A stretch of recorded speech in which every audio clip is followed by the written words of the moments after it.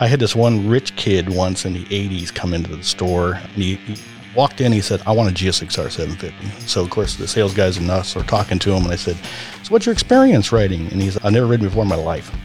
I was like, okay, I do not recommend this bike for you. And I was trying to get him on a little GS 500 at the time, and he was like, absolutely not. He wanted the fairings and the plastic and the cool look, so we talked him into a Katana 600. Within a week, he came back in, he had laid the bike down. Luckily, he was okay. He had $2,500 in repairs. So we're jokingly basically saying, well, I'm making some more money off him, but in a hard way, which you hate to see.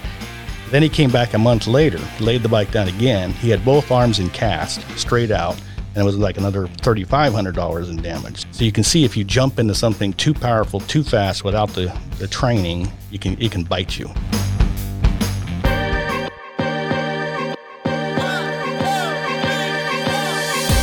Thank you for listening to the Guys Who Do Stuff podcast.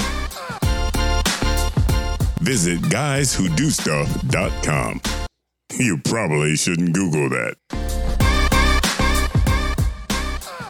Welcome to the Guys Who Do Stuff podcast, the show where you get unstuck, tell a better story, and have a good answer to the question, what are you doing today? And today we're back in the studio. How's it going, Josh? Just amazing. So thankful to be here. Yeah, I'm excited to be back too. Today we have a guest. We have a special guest today. This is an old friend of mine. He's originally from Southern California, lives here in North Carolina with his family, and he is a deep pocket of knowledge in the motorcycle industry. Currently works as the general manager over at Capital Power Sports in Wake Forest, North Carolina. Kevin Dunn, say hello. Hi, guys. Welcome to be here. Yeah. We're so glad to have you, man. Give us a little introduction about yourself and tell us a little bit about your role over at Capital Sports. All right. Yeah, I'm the general manager, Capital Power Sports. We're a Honda Yamaha franchise dealer. I've been in the industry now for over 35 years, basically started in 1985. And my love of motorcycles started really in 1981 when I got my first Yamaha Riva 180 scooter. Ooh. That was a 70-mile-an-hour scooter, man. I like that. Do you still have it? No. But basically after that, I moved to Southern Cal from Northern Cal. I was actually up in Napa and ended up getting in loving the motorcycle world just because of the roads you can ride up that way. And it's unlimited up that direction. And then I moved to Southern California to be a model actor. Oh, I didn't know that about you. Yeah, you got to learn some new things today. Basically, got to SoCal, realized that's probably not going to happen. And had to go in and get some oil for a 1984 Ninja 900, which was an awesome bike at the time. And they told me, hey, you need a job? And I said, yes, I did. So I took the job, and the rest was history. What was the job you took? Sales to start off with.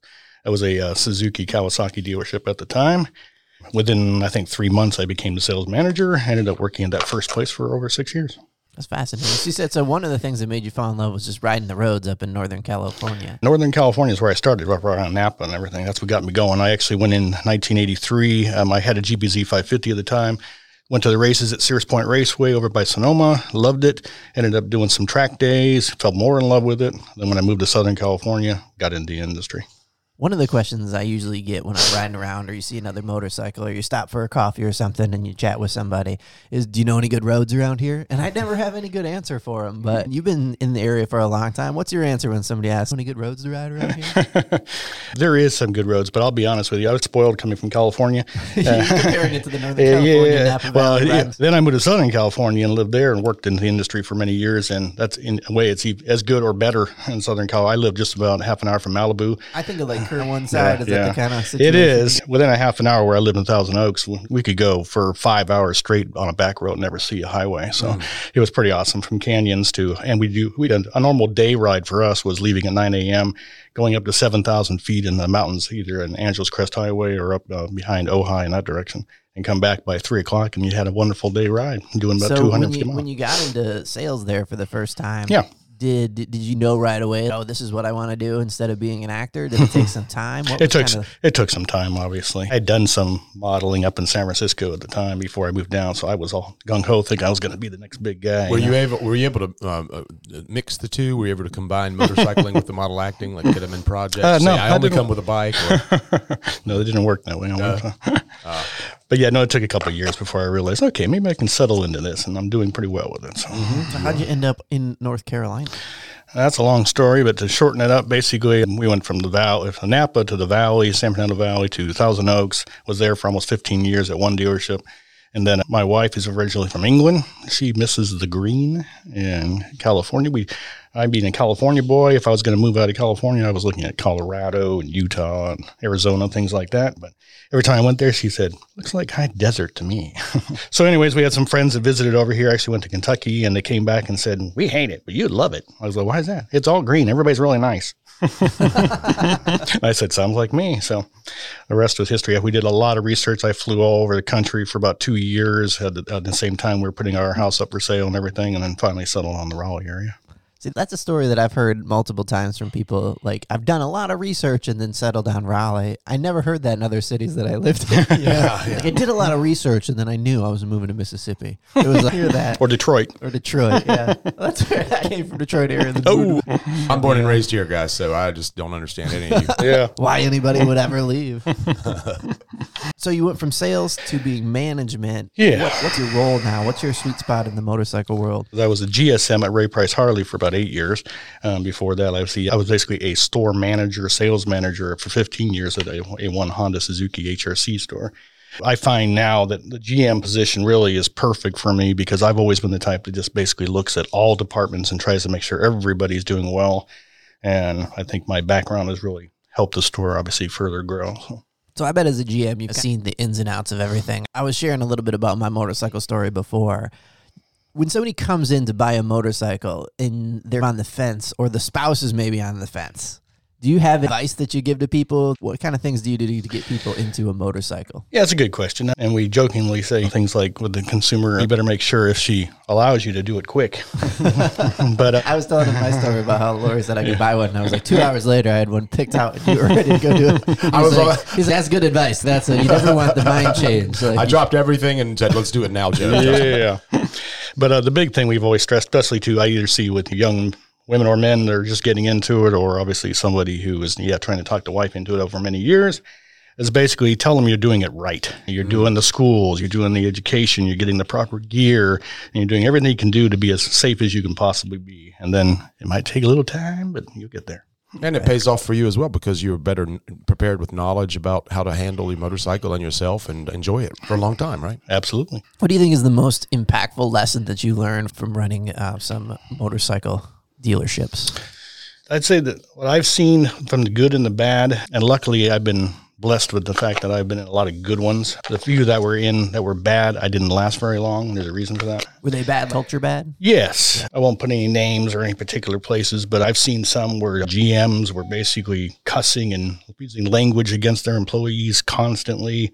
I mean, one was so bad, they were yelling at their office people. You could hear them from 30 feet away into the showroom. It's just a really bad culture, and they didn't care. They're purely about the numbers. And I've seen a lot of them that were car operated, meaning they run it like a pure car dealership. And usually those guys are just car guys getting into the bike world and thinking they can make a lot of money and do the same thing. And it's just a totally different world. What made you fall in love with motorcycles? Bottom line, for me, it was not obviously being an enthusiast, just riding motorcycles outside, obviously on the roads. To me, it's about exploring. Everybody's different. Obviously, it's the freedom. But to me, as I just enjoyed absorbing the views as you're riding. So from anything from mountains to beaches to everything. That's what's wonderful about motorcycling. I mean, I've ridden bikes all the way up Pacific Coast Highway into Canada and back. And then now over here up to these local mountains and stuff. And you just can't beat it. You're one with nature, basically. That's it. You're very sensual. It's a very sensual experience. You're smelling. Did you say sensual? Yes, I like say that. sensual. Yes. You mean in all your senses? Yes. Now, I always wondered, guys think of their bikes like, feminine forms. But I always wondered, does a girl think of it as a male form? Yeah. Am I normal, guys, by sneaking out in the middle of the night into my garage and sitting on my motorcycle? Is that normal? But I've told many customers when they're saying, what's the right bike for me? Because when you're new, you're just looking at all these different bikes and you haven't ridden. You don't know what you're going to really like or not like, what kind of riding you're going to do, you're not going to do. And I see you're going to change no matter what in that first few years. So you just get something and get going. But the big one I've always said, though, is if you look outside in that bike in the garage and you just love looking at it, you're going to be excited to ride it. If you look at something, they're not going to be. So get what you're excited about. There you go. Yeah, I like that answer. And I think for me, I think it's adventure too. I think that's the main draw. When I was wanting to get a motorcycle for all those years, I'd see a motorcycle on the road that I thought was like attractive, or I need to have something like that. And I would get literally like this pull, like this pain on the inside, like, oh, I want to ride a motorcycle so bad. And my wife was concerned because she thought that you can buy a motorcycle, but if you don't like it, it's a lot of money to spend to just try. And so the first couple of days she was asking me, do you like it? It's good. I was like, yeah. Oh yeah, it's good. But I love the idea of just driving around and exploring. I love to do that now. You're engaged on a motorcycle. Every one of your limbs is doing something. So it's not like you're the distracted driver in the car. And it's not, oh, what podcast should I listen to? It's more, what road should I pop down and what can I see? And you pay a lot more attention. But I like your answer of what bike should you try, because that was overwhelming for me. I had Josh to kind of help me out, but there's so many different kinds of bikes and so much lingo, and there seems to be like this huge barrier, but there's no substitute for just riding a bike around. Yeah, and I think you see that even more. Like when I was at Harley Davidson, they even say, Harley says that some people are afraid to come into the store, and they know that. Yes, from the dealer and the manufacturers, because they basically say people are intimidated by coming into a Harley store if they're just a new rider. And I can understand that. I can see that a little bit. Yeah. I think we're a little less intimidating in the metric world. What do you think are the most critical skills that you've developed that you could share? Our audience has a lot of entrepreneur spirit type people that you could share with what business owners need to succeed today. I basically say don't overthink it. I think a lot of business owners basically try to analyze every little penny, and that's just not realistic. You got to get back to basics. Make sure your business is clean, professional. Invest in your staff, both in recognition and wages. Offer them the ability to make more if they do more. Think as a customer, what they see and experience. I know a lot of owners that will walk right by, or GMs basically, and walk into their store and wonder why they're not selling this or selling that, and they're not even supplying the unit or presenting it or having an employee that knows anything about it. So it's common sense, and I said back to basics, basically. I say bring back the customer experience. That's been a big one. There, I'll say Harley pounded that into me pretty good because they're all about customer experience. They get a lot of that information from Disney. I've actually had the privilege of being in a couple of seminars with people doing some Disney training. It's so fascinating. Yeah. Harley actually paid them to be at our dealer shows and do training too. So good stuff, though. But make it a show, and then be involved. Put the right people in the right position to succeed. One thing I liked too when I was at Harley, and I've incorporated in this store, is this: if you got a good employee but he's not working out in a particular position, try to find a new position that might work better for him. I like keeping my people and keeping them happy if I can. And of course, watch expenses and make it fun. Yeah, that's a lot of good advice right there you packed in there. Sure is. You can always press pause and rewind, people, and listen to that again. Thank you, Kevin. I was curious with COVID and everything that went on so far this year, 2020, please get over soon. I feel like we're towards the end. Yay. Yay. I hope we don't look back and be like, oh, dumb us, like we just wanted it to end and then next year. But it's going to be, I'm going to be optimistic. But my question was, around COVID and everything, did you find that motorcycle sales went up? People's desire to be out and ride went up?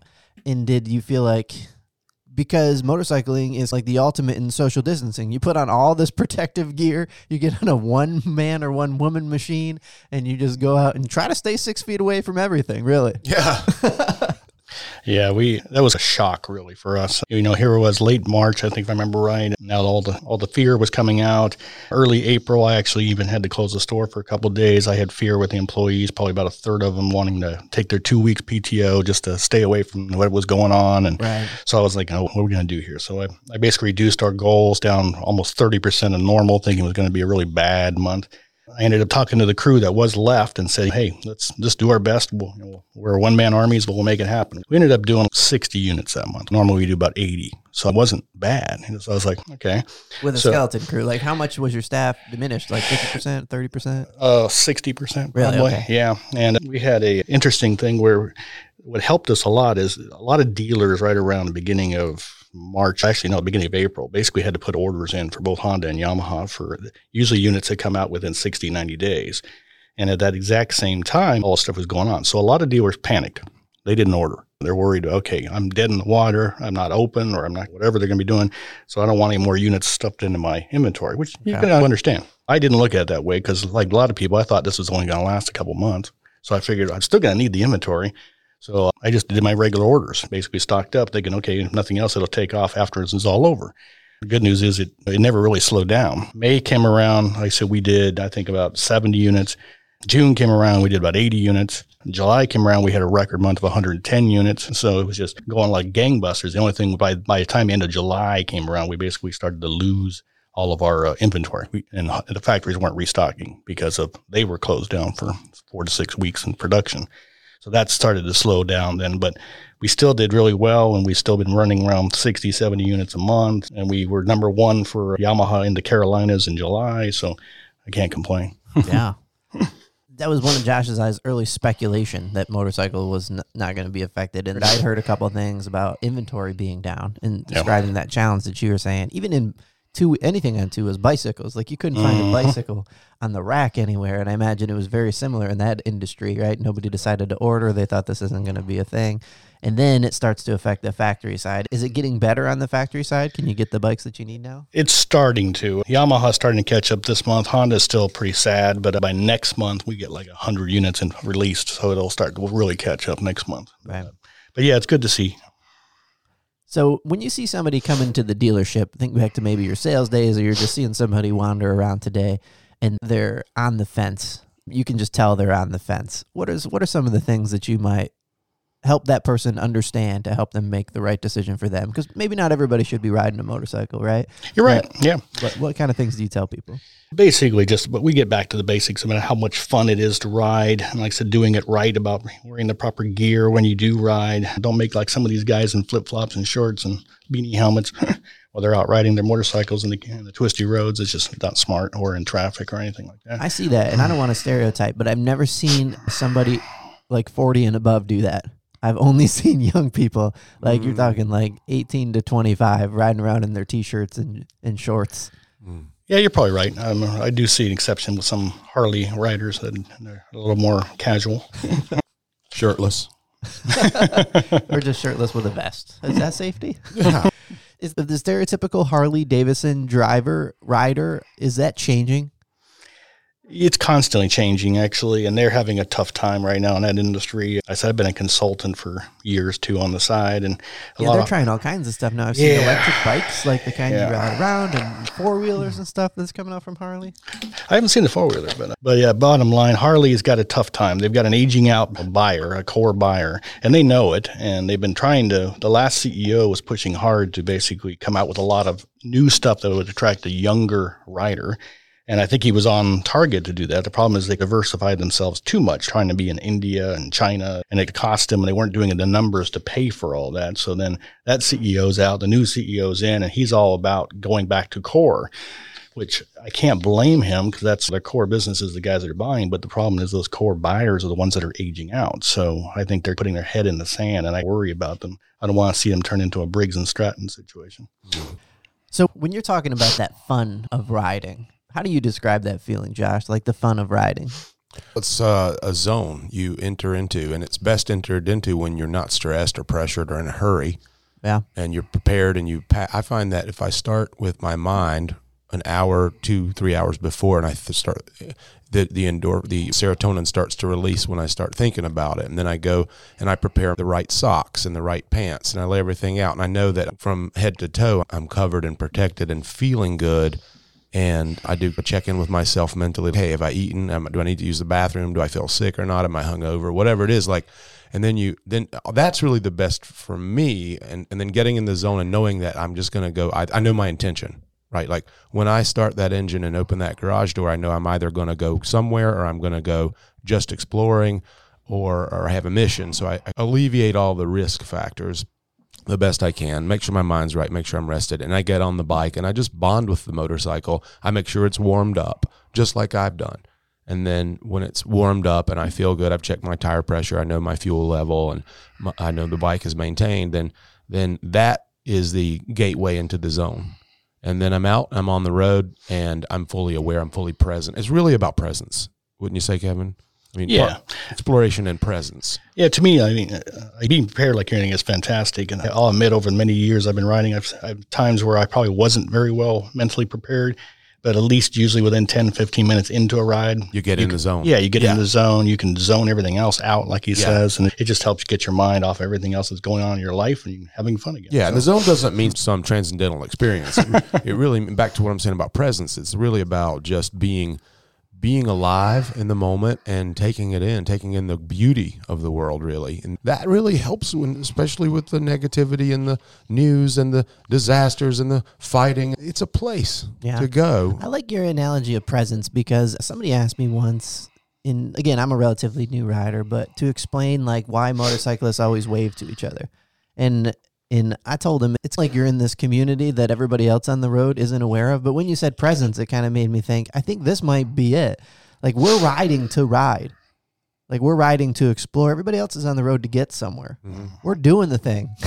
Yeah. Like, we don't want the ride to end. We might have somewhere to go, but this is the part that we were excited about. Yeah. We're on the bike. We're going to the place, but this is the good part. Yeah, it's like being in a car is like you're behind another television screen. It's a rectangle. The windshield is like a television, and you're just taking it in that way. You're consuming knowledge. You're on a text message. But on a motorcycle, you're in the movie. You are the movie. Right. You get to I like that. Smell what's going on. You get to feel what's going on. Yeah. If it's muggy, like you feel it. Sometimes you taste it if that bug goes down your face. Yeah. You don't want to, but sometimes you do. You feel it if it's raining. It's not the same experience to flipping on the windshield wipers. The boob tube. That's good. Let's talk about that community thing. Everybody. I've only had one person not wave, and again, it was a young person. I'm not like an old curmudgeon guy, like those youths, the street youths. But I've only had one person not wave at me. And the other day, I pulled up at a light, and this gentleman in a BMW pulled right up next to me, and we talked through the whole light, which is something you don't do on a car. Yeah. You know, we talked about the bikes, talked about the weather, it's a good day to ride, etc. But there is a sense of community among motorcyclists. I feel in part we're like one of the few people on the road paying attention. Like, I see you over there. Like, we're always looking. We're driving defensively. We're actually paying attention to what's going on. But I think it's probably more than that. I think it's a little bit of, like, we know a secret. It's almost what it feels. Hey. Yeah. You know too? Yeah, you know too. Yeah. The guy who doesn't wave, it's like he doesn't know yet, or he's not in the zone, or he's looking away. So. Yeah. Well, either they're looking at you like, wow, I'm so jealous, or they're looking at you like, you're nuts. Yeah. I've had a couple times where I saw somebody and I couldn't wave because I was like in the middle of a turn and I needed the clutch and I felt bad. Like I should. You could do the nod, Joe, just a slight nod. I nodded. Oh, you nodded. Yeah. It's good. It's good. Yeah, we understand. Oh, he's in a turn. Yeah. But why did the wave come about? Like, do we know who started it? Who knows? Yeah, I'm sure it started a long time. I remember when I was in the 80s and I was just leaving work and going down this one stretch in the San Fernando Valley, and I didn't know my finance girl had left work and was following behind me in a car. And basically, when I got to work the next day, she said, how come all you guys wave at each other? Right? I was like, oh, I didn't even notice. And just so those of you who don't ride, the wave is a 45-degree angle below the handlebar, usually on the clutch side. Yeah, usually 2 fingers out.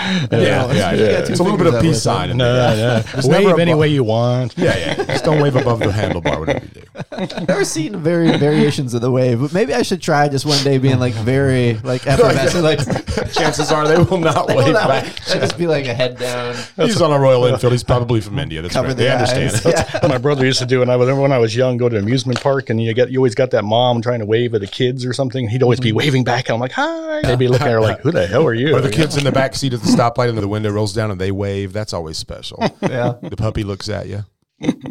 Yeah, it's the one thing I loved doing I remember my kids when they were young used to call me the Power Ranger, because I was wearing, obviously in California, I was wearing full 1 or 2 piece suits and red, white, and black and helmets and everything else. But I loved riding by like a kid SUV with a bunch of kids in it, and I was just sitting there looking at them and going like this, a little short wave, and the kids are just like, wow, that's so cool. I'll tell you, like driving around, you paying attention to everything. Kids love motorcycles. Nobody else cares. That surprised me. Right. Like, I would have thought other people would have, but they don't even see you. Yeah. They don't even break from what they're doing. The only people that do, I secretly think, oh, he wants a motorcycle or rides a motorcycle. Yeah. But nobody looks at you. It's not the thing like I thought that would happen. Like you pull up and you're next to somebody and they all look at the motorcycle. Nope, doesn't happen. Not very often. Is there a favorite storefront in town you like to ride by, Joe, and look at yourself in the reflection as you go by? No, but the couple of times I just in downtown Cary, you do see that. Oh, that's a great place for unfortunately, so many of the windows got broken out in downtown Raleigh. Yeah. Or down in Raleigh. Yeah. But Not a Gary. there you go. Well, it's funny you say that. I remember going, like you said, those little things when you're riding that you never forget. And I was in Santa Rosa, California, and just going through their downtown, and they had a building that's like mirrored glass, and it's angled down. So when you're riding by, you see all of yourself on the thing. I still remember going, oh, that's so cool. Yeah. Out of all the motorcycles you've ridden, what's sort of your favorite style, Kev?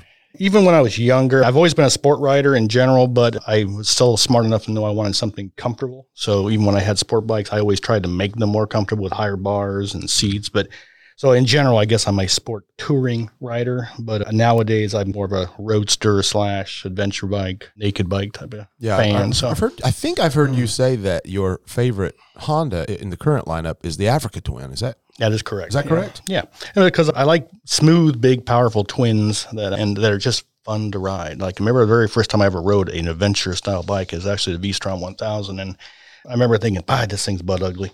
But at the same time, I rode it and I was laughing inside my helmet everywhere I was riding, and I was jumping off curbs, and I was like, God, it's so fun to ride though. And now they've come, a million miles past where that was when that first came out. So yeah, it's pretty cool.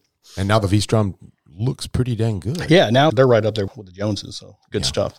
But yeah, I tell you, if I had to pick one bike over all my years of all the bikes, and I've owned probably 20 plus bikes I've owned. Hold on, drum roll. Oh, yes. And I had 20 other demos, and I've ridden probably 400 different motorcycles over the years. I even jokingly say I've pushed probably 250,000 motorcycles in and out of dealerships over all my years. And I calculated that out to be accurate. But basically, I'd have to pick my Honda Super Hawk that I had. It was a V-twin Ducati take-on, basically, from Honda.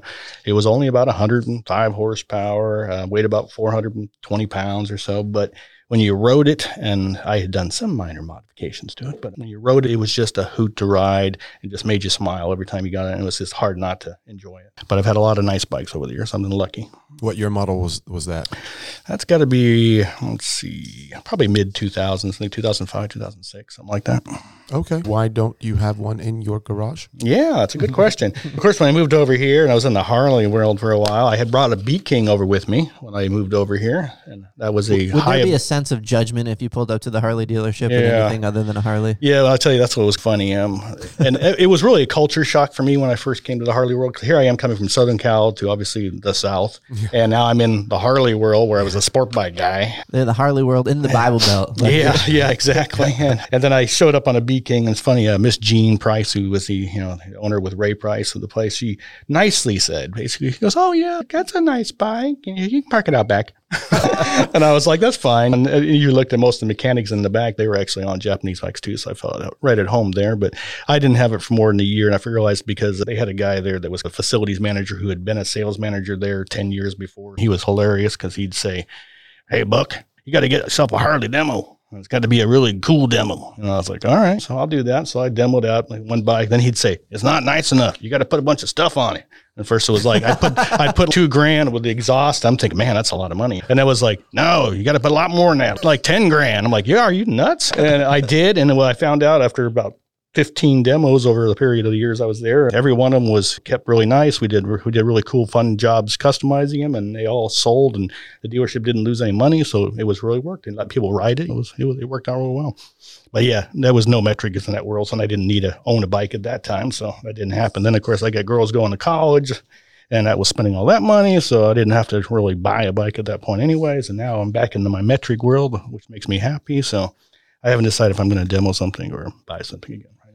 But I get to ride anything I want, so I'm spoiled. Yeah, that makes it not emergency. If you can kind of ride anything you want. Back to what we were talking about, like just being present on the road. I don't ever remember like seeing my car out in the parking lot and being like, I got to go ride that. But sometimes I'll walk by the window and see my bike and be like, I can carve out 20 minutes. I can go ride around a little bit. Yeah. And, you don't really go anywhere other than you're just riding. You're just enjoying riding. But you can scratch that itch whenever you want. And the dealership just be like, oh, that bike looks fun. Yeah. I think I might have to. Yep. And it's fun to try out all the different ones too and see what they're all about. And that way you can broadcast that to the consumers that ask you about them. Yeah, I think you probably have a unique perspective on and knowing a lot about the different types of models. So having ridden so many different bikes and there's just so much confusion if you're a newbie like me about what kind of bike, a sport bike, a touring bike, all the different kinds of names that go out there. Do you feel that there's just one category that's motorcycle? Not anymore. Not anymore. No, yeah, unfortunately, it is very difficult, especially for a new rider, like you said. And I say the biggest problem there is even if they think they know what they want because they think they're going to ride a certain way or a certain place, there are things that change once they get out there. I've seen people buy a bike and then really love it so much they're riding a little farther. Then they realize, I need a little more comfort, a little more power. Or the opposite, where they're like, I don't go anywhere. I just need something fun for around town. So it just, you don't know what you get out there. Or they underbuy. It happens. They don't know that until they're out. It happens a lot. So that's why I do tell people, be honest with yourself. And I tell my sales guys, try to find out from them where they're going to ride it, where they expect to ride it, how far in the beginning, and then try to find something that fits them the best. And that's fit both physically as well as mentally. So somebody came into your shop and they were like, man, I just want something as a commuter. I want to ride it around. I'm less than 5 miles from work. What kind of bikes would you recommend? If they're smart, in my opinion, anywhere between a 300 to 600 cc, probably a naked or even a little cruiser, something in that world, they make great little commuters. Gas mileage is good. They're comfortable. They're easy to learn on and easy to whip around on. I find that to be true. Every time I fill up my bike and I get 150 miles or whatever, and I pay $7 for the most expensive gas to fill up the tank, I have this feeling like I'm robbing somebody. Like I got $7 for that. Like I just rode all the way around and had so much fun. That's a great That's $7. Like you can't even go see a movie. I'll tell you, you could see a movie. I'll tell you a gas mileage story. When I was in Napa, that first two-wheeler I ever owned was a Revo 180 scooter, and I didn't even know what the gas mileage on that thing was, but it only cost me like $2 back then to fill up that scooter. And I went to Santa Rosa. I didn't have any money. I needed to get back to Napa. That's about a 40-minute drive, basically. I put a quarter in the scooter. It was showing E. I got back to Napa on a quarter. So I was just like, that's amazing, really. So when people come in and they have a wholly different mindset, they're like, I want to drive on the expressway. I want to do long trips. What kind of bikes would you recommend for those people? Yeah, well, again, then will smaller bikes do it? Absolutely. I get a kick out of people over the last 20 years where, their friends tell them, oh, you need at least 1,100 or 1,500 or whatever it may be, because if you're going to do some highway riding in the mountains. If you go back in time, I know people that have traveled the world on 250 cc's. So do you need a bigger bike? Absolutely not. Now, the advantage of a bigger bike is obviously, yes, it's not revving as high. It's comfortable more at higher speeds, so it just doesn't feel as taxed. And it obviously gets you out of the way faster when you need to roll on and get around traffic and things like that. So there it just comes down to what fits them best, comfort, and how much power do they think they need. I've had a guy just recently, to give you an idea about new bike riders, some scare the hell out of me. This one's actually a police officer who his first bike, he wanted to buy a Goldwing, the biggest motorcycle we sell. And it's quite powerful, too, the newer Goldwing suspension. If you had to compare Goldwing to a type of car so people could relate it, what kind of car is the Goldwing? Yeah, the Goldwing is the Acura sedan, top of the line. So it's refined. You can put a glass on it when it's running and it doesn't vibrate off. It's smooth. It's powerful. It's in state-of-the-art tech. And don't forget to mention, I believe they have a reverse gear. Is that right, Kevin? Yes, they do. You have a reverse gear? Icing on the cake. Joe, I'm happy you're going to hear this today for the first time. Yeah. Yes. Yeah. And what's funny about that is reverse gears have become somewhat popular on the big touring type stuff. And I find that funny only because if you really think ahead before you park, you won't need a reverse gear. So you can, some people don't. They get out and they go, oops, and they got a little slope and they can't move it. So reverse gear is great. Hey, you're on a Goldwing. Is one less thing you have to think about. That's right. How do you get to reverse gear? Like, I hope it's not like down and next, because I'd be accidentally shifting into reverse. I feel like would be a problem. Is it below first on the left switcher? Or what? Yeah, it's basically using a starter basically as a generator to do a reverse gear. So if it disengages the main, it goes to that. Oh, good. So it's something else. Like you trigger it other than just with. You can't do it by accident. No. Yeah. While we're in the technical area, what about gas? How important is ethanol-free fuel? I'm seeing it pop up more and more. To be honest, if it's a newer motorcycles, they're built for it. It's not a problem. I wouldn't worry about the ethanol. But you get an 80s bike or older, they'd prefer ethanol-free fuel. So that's nice to have. There's only one gas station around here, and it was out last time I drove by. There's a little note on it that said Shell station here? Yeah. Yeah, I saw that too. Now, something like maybe your low Royal Enfield might be better without ethanol. Yeah. Yeah, it does run better without it. Yeah, it's a little more of a tanks simple. I had to put. Yeah. And with ethanol in. And the octane levels, Kevin, on the newer bikes, would you go 87 or 93? Or personally, I've always run super on everything I've ever owned, just because I just feel they run better, they run cooler. That's what I like about them. Okay. So back to the guy hunting for the big bike. Okay, yeah. So anyways, yeah, he did buy it. I even went out there and said, so you're the crazy fool buying a Gold Wing for your first motorcycle? The good news is at least his friend was riding it home for him, and then they were going to go practice a lot, I hope, into some parking lot before they get out on the open road. He seemed sensible, but that is a very extreme, rare case. I had a friend once who was a very large guy. To drive on a semi? Yeah. I had a friend back in the 80s who was a very large guy, and he didn't have a choice. I had to sell him a Ninja 1000 at the time because he didn't fit anything else. And it scared the heck out of me too. And he did have one little down, which luckily he was okay and then caused some minor damage, but he was embarrassed about. But otherwise, he was fine and became a rider for many years afterwards. But overall, I try to tell these people, be careful. Like, I've got a bunch of stories here, but I don't want to get into too much. But I'll tell you one. I had this one rich kid once in the 80s come into the store, and he walked in. He said, I want a GSXR 750. So, of course, the sales guys and us are talking to him, and I said, so what's your experience riding? And he said, I've never ridden before in my life. And I was like, okay, I do not recommend this bike for you. And I was trying to get him on a little GS 500 at the time, and he was like, absolutely not. He wanted the fairings and the plastic and the cool look. So we talked him into a Katana 600. Within a week, he came back in. He had laid the bike down. Luckily, he was okay. He had $2,500 in repairs. So we're jokingly basically saying, well, we're making some more money off him, but in a hard way, which you hate to see. And then he came back a month later. He laid the bike down again. He had both arms in cast, straight out, and it was like another $3,500 in damage. So you can see if you jump into something too powerful, too fast without the training, it can bite you. So I try to instill that, but I have so many people that are influenced by their friends or buddies who think they're doing them a favor by saying, oh, no, you don't want to buy that 500 or 600. You need to jump to a 750 or 1,000 cc's. And I just cringe when I hear that, because when you're learning clutch, you're learning balance, shifting, and there's so many things your brain's on to throw in more power every time you twist that, it just makes it that much more difficult, more dangerous. Yeah, I started on a 499 or 500, and it's stuff you don't know until you try it. But when you're learning, there's a lot going on. Each one of your appendages is doing something differently. You get something out of order and you let go of the clutch when you shouldn't, your bike's going to jump forward.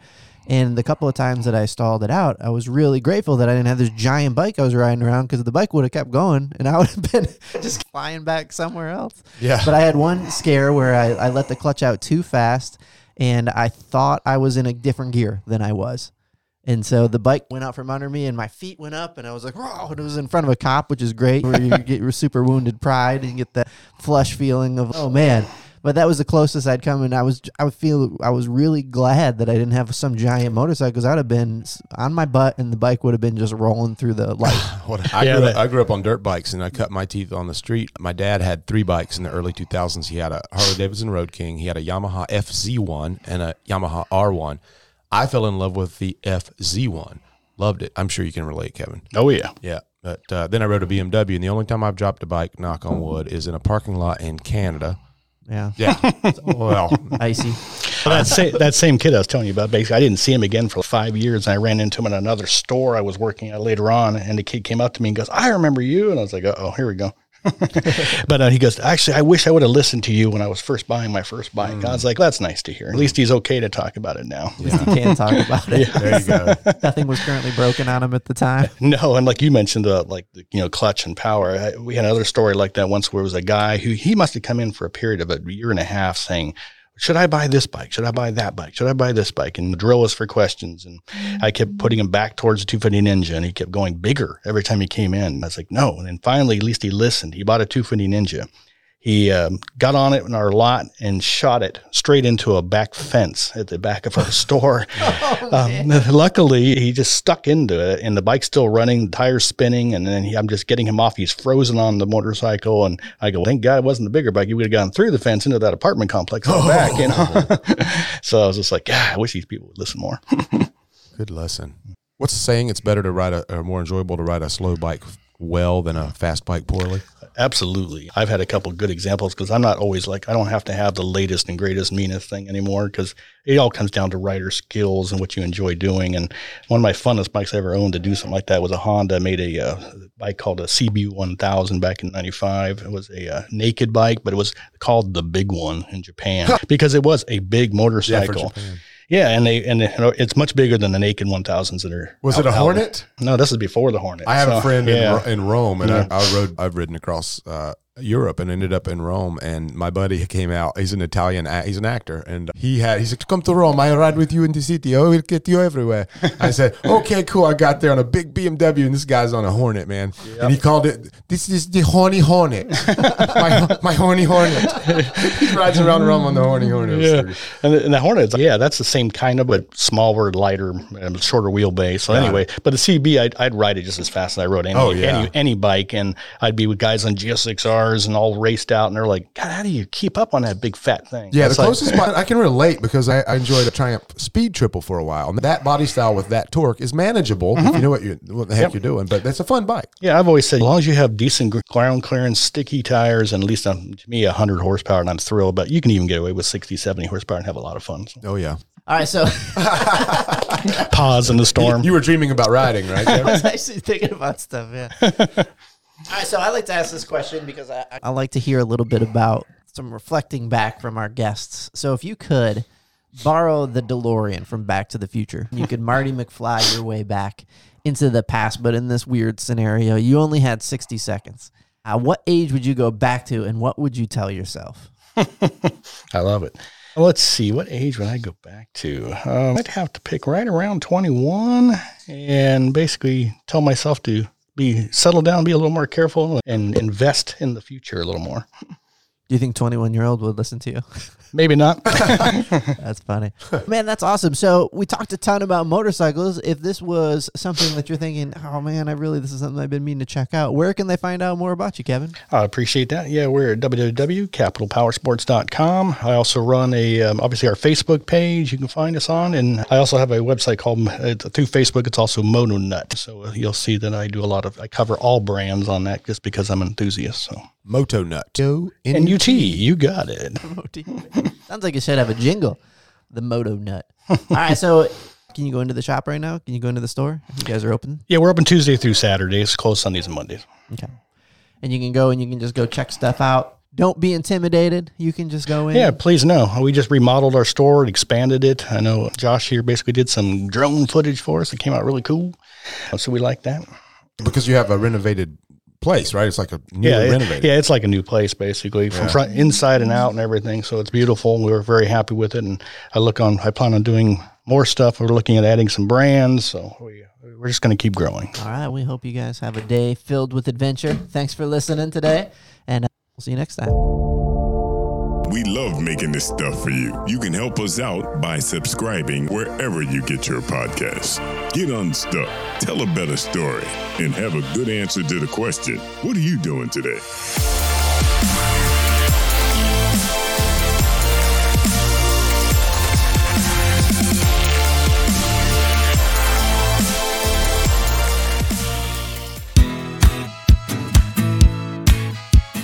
This show is produced at Podcast Carry, a professional studio making podcasting simple and fun. Located in Vibe Co-working in Cary, North Carolina. Want to start a podcast to create great content for your business and establish yourself as a thought leader in your city? Go to podcastcarry.com. Connect with your audience. Grow your brand.